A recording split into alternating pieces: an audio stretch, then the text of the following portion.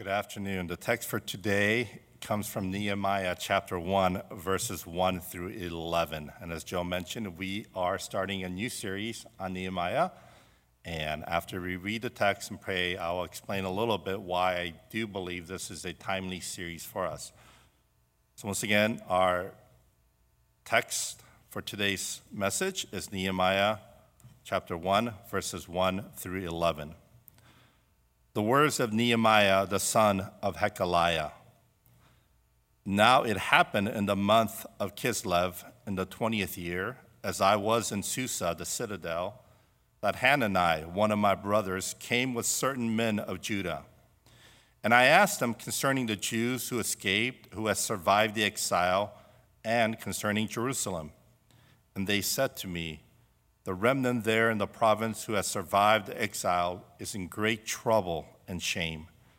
The wall of Jerusalem is broken down, and its gates are destroyed by fire. As soon as I heard these words, I sat down and wept and mourned for days, and I continued fasting and praying before the God of heaven. And I said, O Lord God of heaven, the great and awesome God who keeps covenant and steadfast love with those who love him and keep his commandments. Let your ear be attentive and your eyes open to hear the prayer of your servant, that I now pray before you day and night for the people of Israel, your servants, confessing the sins of the people of Israel, which we have sinned against you. Even I and my father's house have sinned. We have acted very corruptly against you and have not kept the commandments, the statutes, and the rules that you commanded your servant Moses. Remember the word that you commanded your servant Moses, saying, if you are unfaithful, I will scatter you among the peoples.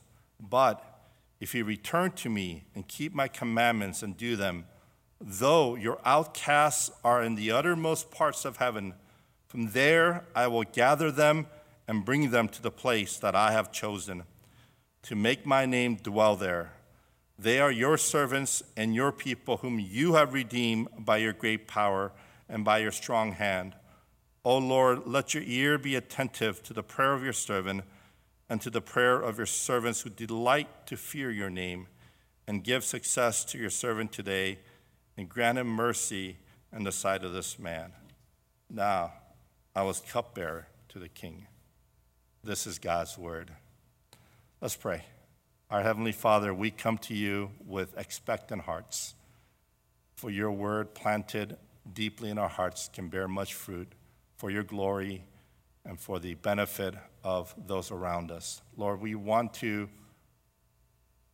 not just hear these words, but we want these words to penetrate our souls, to shape us, to form us more like your son, Jesus. To that end, we ask that you will speak to us through your Spirit and do what your Spirit alone can do. In Christ's name we pray, amen. All right, so Nehemiah. So we're starting this series in Nehemiah, and the series is titled Reflections of a Leader. And I believe it's a timely series for several reasons, and that is one of the most important things that we can do is to be aware of the season we're in, to be aware of what is happening in and around us. And right now, in the world that we find ourselves in, there are three things that have recently happened that is really shaping and influencing us as a community. There are things that we may be aware of or we may not have given much thought, but I believe they are shaping us and affecting us. And I think it's helpful for us to just take this moment to reflect on what they are. The first is, of course, the pandemic. The pandemic has had a worldwide effect, as all of us. I mean, it's kind of need not say it, right? It's very obvious.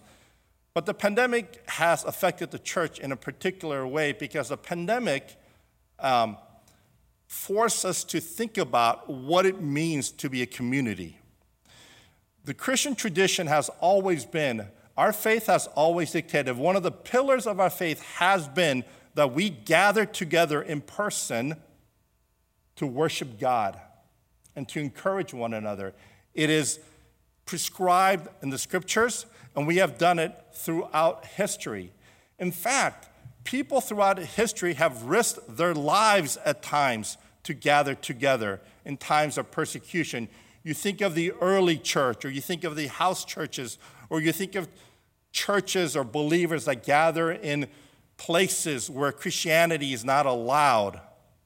Throughout history, the people of God have always gathered together in person. And for the first time in a long time, we realized that we weren't doing that.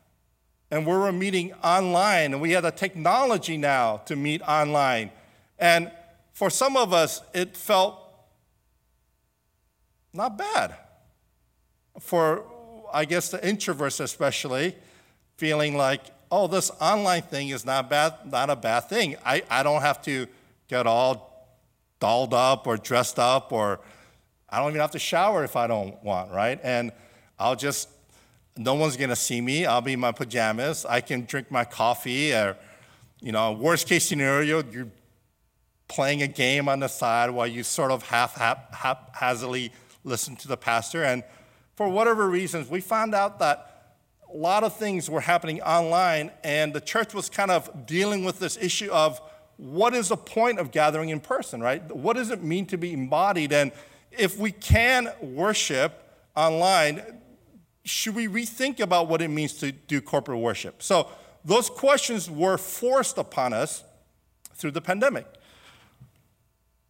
The second thing that's happening, and that is, in the Christian world in which if you are part of this church, if you're a member or you are a Christian or self-identify as Christian, this church in particular, because we belong to a denomination called the Christian Reformed Church, we belong within the Christian church to a tribe that is called evangelical. So we are kind of part of this tribe called evangelicalism, right?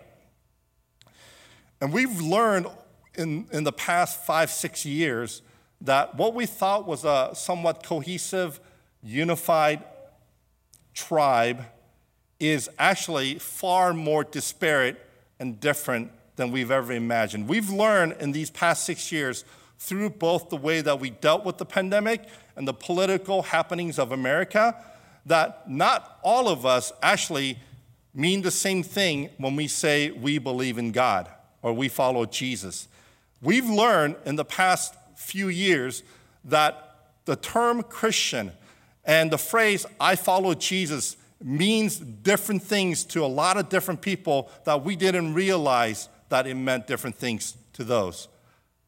While we thought we were shoulder to shoulder, we realized there's a chasm between us, right?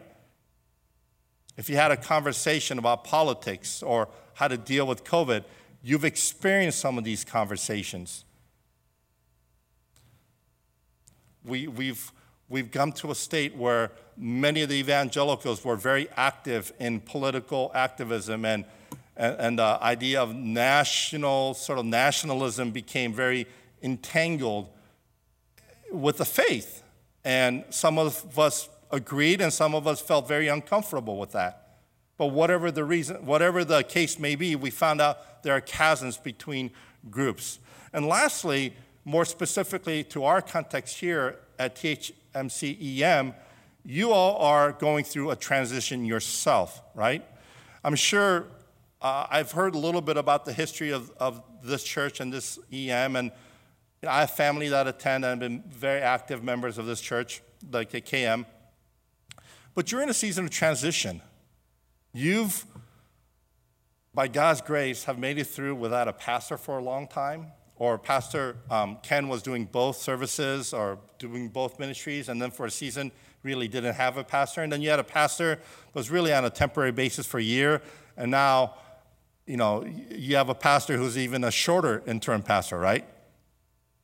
So you're kind of going through a transition. You're trying to figure out, what does it mean for us to be a community? Are we a department, a sub-ministry of this bigger church? Do we need to have a more of a autonomous identity and vision? Or how do we align our visions? How do we support the work of what's happening there, but also feel like God's calling us to something that is for us? You're also going through a transition where there's a lot more of you getting married. There's more babies, a natural church growth method, right? There's more babies popping up. I don't know if that's the right word, but there are more babies happening. I don't know if that's the right phrase either, but there's just more babies. There's more couples and life stages. They're older people. I'm probably the oldest person here. But you're aging and staying young. So your life stage, the diversity of life stage is also changing. You as a demographic are changing. Your size has changed. There's so much about what is happening that seems transitional. And so more than ever, we need in abundance God's wisdom and discernment. We need to know how to be a church that glorifies God and stays centered on the gospel during all of these things that are happening around us. Okay? This is the world we live in. This is where we can't just kind of bury our head and just do the same old thing, thinking that it's all going to be the same. Because if you do, the likelihood is that things will not work out the way that we imagine. Or we may be out of sync with what God is doing. Okay? So therefore, Nehemiah is a timely word because Nehemiah is a book about leadership. It's about discernment. It's about hearing what God wants us to do and following through on it to completion. So we'll talk a little bit more about Nehemiah as the series goes on, but I just want to provide a little bit of historical context, and then I want to look at the first 4 verses today, and then just ask you a simple question. I think the application today is very simple. The message is very simple. We're going to do some groundwork in laying out some of the context for Nehemiah. Nehemiah is a unique book. It's kind of like a memoir. Anyone fans of memoirs or read memoirs as a genre you like? I like biographies. Memoirs are okay. But Nehemiah really reads like a memoir. Is Nehemiah really talking about this period in his life where he feels God is calling him to do something, and he's almost like journaling it? It's not really a journal because I do believe Nehemiah is very intentional about what he writes, and it's not just like free-flowing, stream of consciousness kind of writing, but it's very, very much a personal reflection from a person, Nehemiah, who actually senses God calling him to do something specifically in a specific context. And that context is that Nehemiah is, in the first 4 chapters, we find Nehemiah is in a city called Susa. Susa is somewhere where modern Iran is, about 800 miles east of Jerusalem, about 500 miles straight, but the journey would be about 800 miles. And Nehemiah is there because the nation of Israel, and I'm going to give you a very kind of a generic because, it's not all that important you understand the dates and all of this. You can always look it up to a study Bible or commentary. But Nehemiah is in Susa because the nation of Israel, God's people, right? God's people. The story of Israel is the Old Testament, right? It sets the table for the coming Messiah. And I was told, I was having a conversation with one of the members, and this person asked me to really make sure I cover the basics. So I'm not going to assume you're familiar with this, but the Old Testament is really is God's work, is one story, but it's really kind of the foundational work. The Old Testament is the story of the patriarchs, how the nation of Israel became a nation, and then sort of the history of Israel leading up to the time of Jesus in the New Testament. Well, the nation of Israel, about 150 years before Nehemiah, faced a catastrophe. They had been wayward. They did not keep God's statutes and commandments, and therefore, as we'll see in the prayer that Nehemiah prays, God gave them over to their enemies, and they went into a season of exile. About 150 years ago, Nebuchadnezzar, who was the king of Babylon at the time, came in with his armies and destroyed the walls of Jerusalem and destroyed the temple, which was the center of Israel's life as a nation. Okay? And many people from Israel were taken as exiles to Babylon. And this was all foretold by the prophets. God sent prophets after prophet after prophet. God sent prophets to warn Israel that if you do not turn from your wicked ways, that I will send you into exile. But God also gave a promise that in due time, when you repent, God will bring you back. God will bring you back from the exile. And so there was this both warning and a promise of restoration, right? So Nehemiah, being a pious Jew, would be familiar with some of these words and some of these words of the prophet. And Nehemiah is now in Susa 150 years after the destruction of Jerusalem. Now, about 100 years before Nehemiah, so 50 years after the destruction of Jerusalem, Babylon, which was the dominant power at that time, was overcome by another empire, the Persian Empire. Okay? And the king of that Persian Empire, the first sort of the king of Persia at the time that when they conquered Babylon, was a person by the name of Cyrus. And Cyrus, fulfilling biblical prophecy, allowed the Jews to return back to their homeland. Okay? So about 100 years before Nehemiah, we come onto the book of Nehemiah, the people that were in exile were allowed to go back. Not many returned, perhaps probably less than 10%, maybe 50,000 or 100,000. The numbers aren't sure, but a small number of the Jews returned to Jerusalem. And the first thing they did, what do you think was the first thing they did? They rebuilt the temple. Okay, and they rebuilt the temple. And the temple was done. And once the temple was done, they began to reinstitute some of the statutes. They began to reform their ways. And they began to start building the wall. So if you look at the book of Ezra, which is right before Nehemiah, the wall started being built. But in Ezra 4, we find out that the opponent, this is like a history lesson. Just bear with me. This will be only in the first sermon part, okay?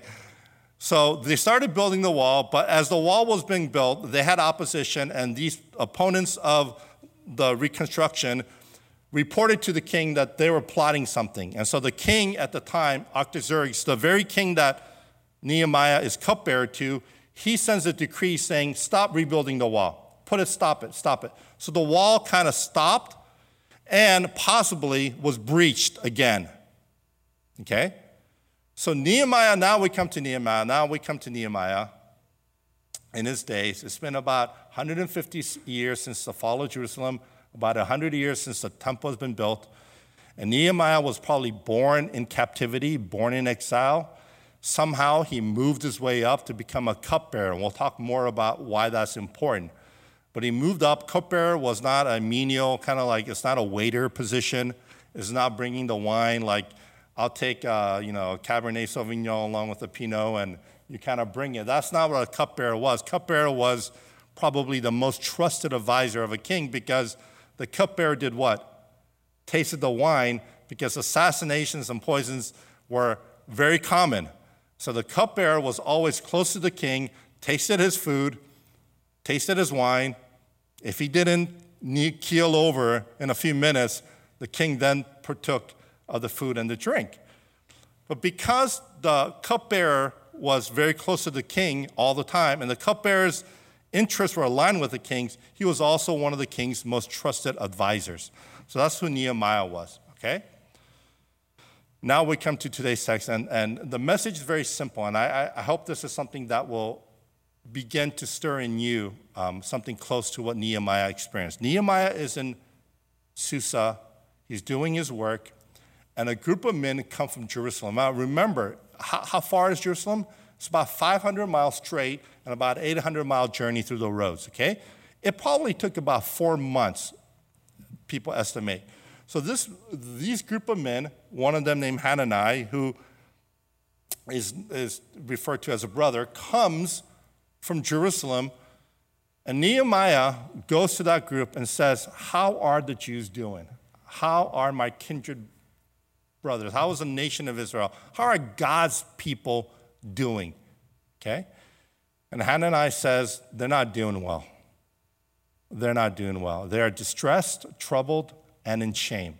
Troubled and in shame. Why? Why are they troubled and in shame? Because the walls are breached, the walls are broken down, and the gates are burned with fire. Now, you'll see that phrase, the gates, if you read the book of Nehemiah, which I encourage you to do. If you read the book of Nehemiah, you'll see that the phrase, the gates have been burned with fire, appear about 4 times, okay? It's important. The people are in shame because the walls are down and the gates are burned. In those days, if you're a city that didn't have walls, you were vulnerable to anyone. Anyone could come and attack you and raid you, and their religious life at the temple could be easily disrupted. That's why Ezra started building the wall, but it was halted midway. And now, 100 years later, or some 80 years later, the wall's still not built. In fact, Hananiah says the wall is broken and the gates are burned. And Nehemiah's response is both immediate and visceral. It says, immediately he fell to his knees with weeping and fasting and prayer. And then he makes this wonderful prayer. Now,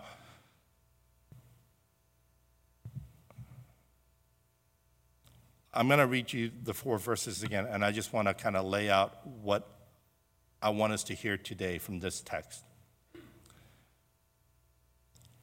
My primary reason for doing a series on Nehemiah for this church at this time is I want you to care about what is happening here. Okay? And I want you to feel a sense of God leading you to participate in doing something. I do believe God is doing something. And I want you to be part of what God is doing here. I want you to participate as Nehemiah does in the rebuilding of the wall. But I want you to see how Nehemiah gets this sense to rebuild the wall. I want you to see the foundations, the recipe of Nehemiah's activism and action, because it doesn't come out of the blue. There is a formula that is kind of presented here. It's a recipe that is very common. It's not uniquely Christian, but it's one that has been repeated throughout history when small and big works have been done. I'm not being as clear as I like to be, so bear with me. Let me try to explain what I mean. Okay, I'm going to read you the first 4 verses, and I want you to see this formula real quick. It says, the words of Nehemiah, the son of Hakaliah. Now it happened in the month of Kislev in the 20th year, as I was in Susa the citadel, that Hannah, one of my brothers, came with certain men of Judah, and I asked him concerning the Jew who escaped, who has survived the exile, and concerning Jerusalem. And they said to me, the remnant there in the province who has survived the exile is in great trouble and shame. The wall of Jerusalem is broken down, and its gates are destroyed by fire. Now look at verse 4. As soon as I heard these words, I sat down and wept and mourned for days, and I continued fasting and praying before the God of heaven. Therein lies a recipe for how some of the greatest works in history have started, okay? And that is, it begins with awareness, it continues with empathy and compassion, and it concludes with action, okay? So once again, it begins with awareness, it continues with empathy or compassion. The awareness triggers something. You become aware of something, and then that awareness triggers something in you. And that once you're triggered, you take to action to either address whatever it was that triggered you, that need, right? So for example, let's take this nonprofit that I read about. I was doing a lot of Googling and researching, and I'm going to end with this wonderful ministry that is amazing. It's not now, it's back in the early 20th century. But there's a girl in St. Louis, third grade. She's in the playground, and she notices another little girl doesn't have a coat, and it's November. It's getting chilly, and she looks cold. So she comes home, and she says, "Mom, she needs a coat."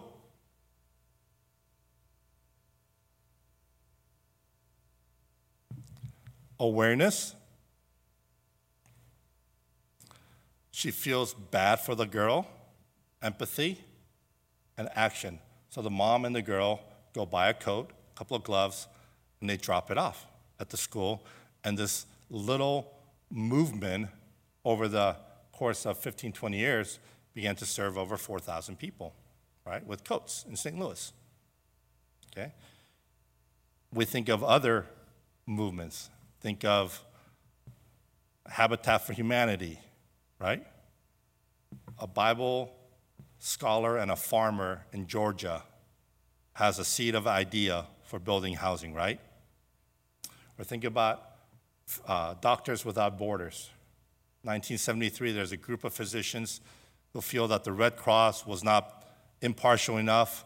They see the need. There's too much bureaucracy to be able to help. So they formed, 13 of them formed this new movement, Doctors Without Borders.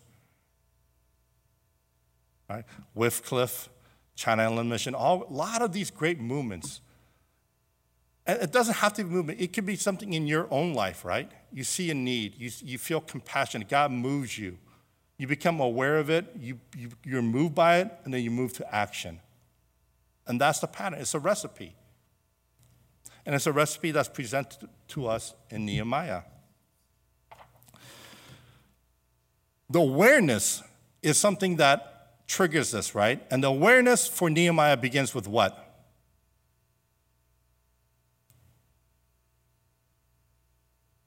A question, inquiry. He asked Hananiah, how are the people doing? So I want to challenge you. If God is going to make you move in a certain direction, it starts with perhaps there's something on the periphery of your mind that you've always thought about.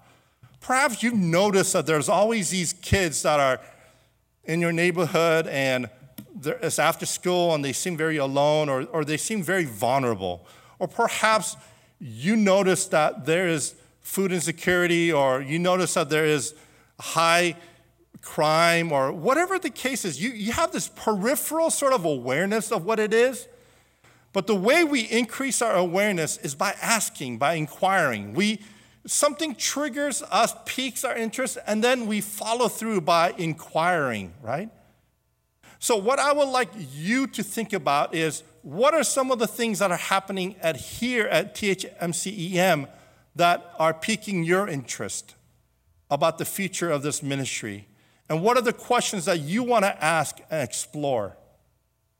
And the second thing is, once the awareness is there, this is a God thing, but sometimes when you become aware of something, it hits you hard. It cuts you to your soul. It's like it's God's way of creating a desire in your heart that He wants to fulfill. There are certain things that once you become aware of it, you just can't get it out of your mind. This is how a lot of movements happen. Perhaps, like I said, it could start with something in your home. Like you notice, your parents are struggling with something and something about what's happening in your family dynamics cuts you to your heart and you can't get it out of your mind. Maybe there's anger, maybe there's betrayal or lack of trust, or maybe there's broken dynamics in your family and for whatever reason, once you've become aware of it, you just can't get it out of your mind. Or maybe something's happening around you, right? Think about all of the movements that have happened. Illiteracy, women's suffrage, all of the medical advancement. A lot of these things happen with people becoming aware of something. And once they become aware, they can't put it away. It hits them to their core. It's as if the tears that they're crying from a broken heart becomes the water for the soil for this work to flourish in.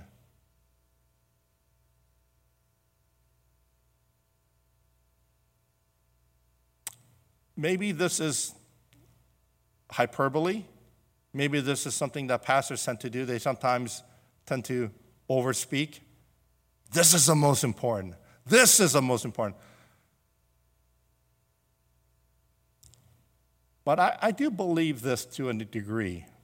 And I pray this a lot in my life. This has been one of my core prayers is, if you live your entire life and not have one of these things that you want to give yourself to, like if you don't have one of these, once you become aware of something and you never felt the experience of what it means to want to do something about it, that's an impoverished life. I pray that all of us will have that moment of Nehemiah when we hear something that it touches us so deeply that we can't let it go. And the final thing is action. We don't just hear about it and become aware of it, we act on it. And the first thing Nehemiah does is what? He lays out a plan to go and rebuild the wall. Amen? No. And I will do that often. I always kind of throw out red herrings. No, he doesn't do that. He doesn't lay out a plan. He doesn't go and start making bricks. Now, hear this. This is important. And I'm preaching a little bit long today because the praise was a little bit short. I feel a little bit more liberty. So bear with me. If you want me to preach shorter, have the praise team sing a little longer next week. That's a joke. But Nehemiah doesn't start building the bricks right away. What does he do? He prays. He fasts. Do you know how long it took Nehemiah, once they started the building project, to actually finish the wall? This is incredible. Do you know what the book tells us? Remember, it was taking years, hundreds of years, as well as laid in ruins. It took them 52 days. 52 days. And you know what? Those 52 days, half the time they were building, half the time they were guarding their work with swords. And it still took them 52 days. But here, check this out. Look at chapter 2, verse 1. You don't have your Bibles, right? That's right. Everything's online now. But if you look at the beginning of Nehemiah chapter 1, what month is it?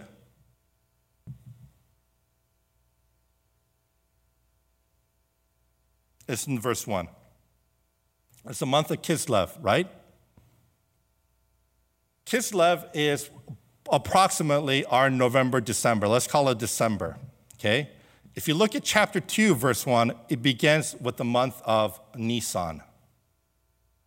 What month is Nisan?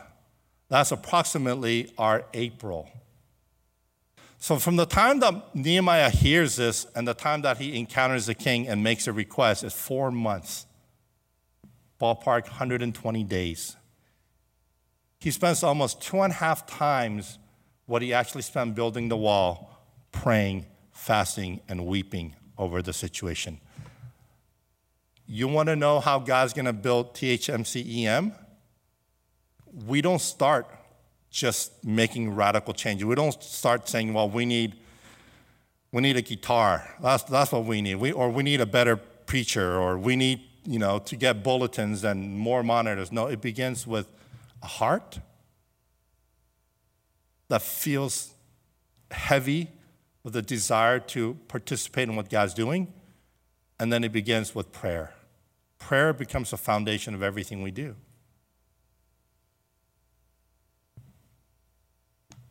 This is the recipe, and this is what Nehemiah encounters. I pray that this is our recipe as well. I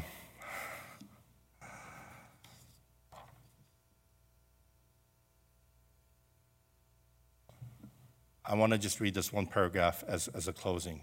There's a ministry that exemplifies this pattern. I want to show you this recipe in action. One of my spiritual mentors, not in person, but through her writing, the person that has probably one of 3 people that have shaped me as a Christian more profoundly and deeply than anyone else, one of the 3 top, is a missionary by the name of Amy Carmichael. Amy Carmichael was born in Ireland in the late 1800s, and then she went to Japan for a season as a missionary, and then ended up going to India. And in India, she was an itinerant missionary. She traveled with a group of people going to different cities and trying to proclaim the gospel. But in 1901, something happened that changed the trajectory of her life. a little girl named Pearl Eyes, 7-year-old. Her father was a scholar, but he passed away, and because of the circumstances, the mother had dedicated Pearl Eyes to the temple, which meant that this person, this little girl, Pearl's Eyes, was going to probably become married to the gods, in essence becoming, for lack of a better word, a temple prostitute. Pearl Eyes escapes. She runs away, goes back home. The temple servants follow her. Her mother gives her away again. She goes back. And now they're watching over her, and they're going to perform the ceremony soon. Pearl Eyes, and this is miraculous. The way Amy Carmichael describes it is like the angel of the Lord guiding her. Pearl Eye runs away again. This little 7-year-old ends up finding her way to Amy Carmichael in a very providential way. And Amy Carmichael, once she discovers what happens, writes this. And I want you to see the pattern. It says, the child, Pearl Eyes, told us things that darkened the sunlight. It was impossible to forget those things. Wherever we went after that day, we were constrained to gather facts about what appeared a great secret traffic in the souls and bodies of young children. And we searched for some way to save them and could find no way. And now a great urgency was upon us. We thirsted for the strong succor of prayer for the children. We were still itinerating, camping in different parts of the district, seldom for long in one place, learning all we could wherever we went, becoming daily more burdened. It took years. Once you become aware, sometimes some things touch your soul so deeply that you can't shake it. She writes, it was impossible to forget these things. And then for the next 52 years, Amy Carmichael, without ever leaving India, served the little children. She became known as Amma to hundreds of girls, forsaken, abandoned. But it began with the simple formula: awareness, compassion, empathy, and action. And for us as Christians, action and prayer. May that be what we follow as we think about the future of THMC EM. Let's pray. Father God, what I didn't do well, perhaps, in presenting this, Lord, I know that your Spirit can do effectively through touching our hearts. So I ask now that you would make us inquire, become aware of what's happening here in THMC EM, but also outside of us. And I pray that there will be some things that we become aware of that sears our souls and brings us to tears. And that we would be moved to action to address that which you place in our hearts. To that end, we ask that you would do these things through your Spirit. In Christ's name we pray. Amen.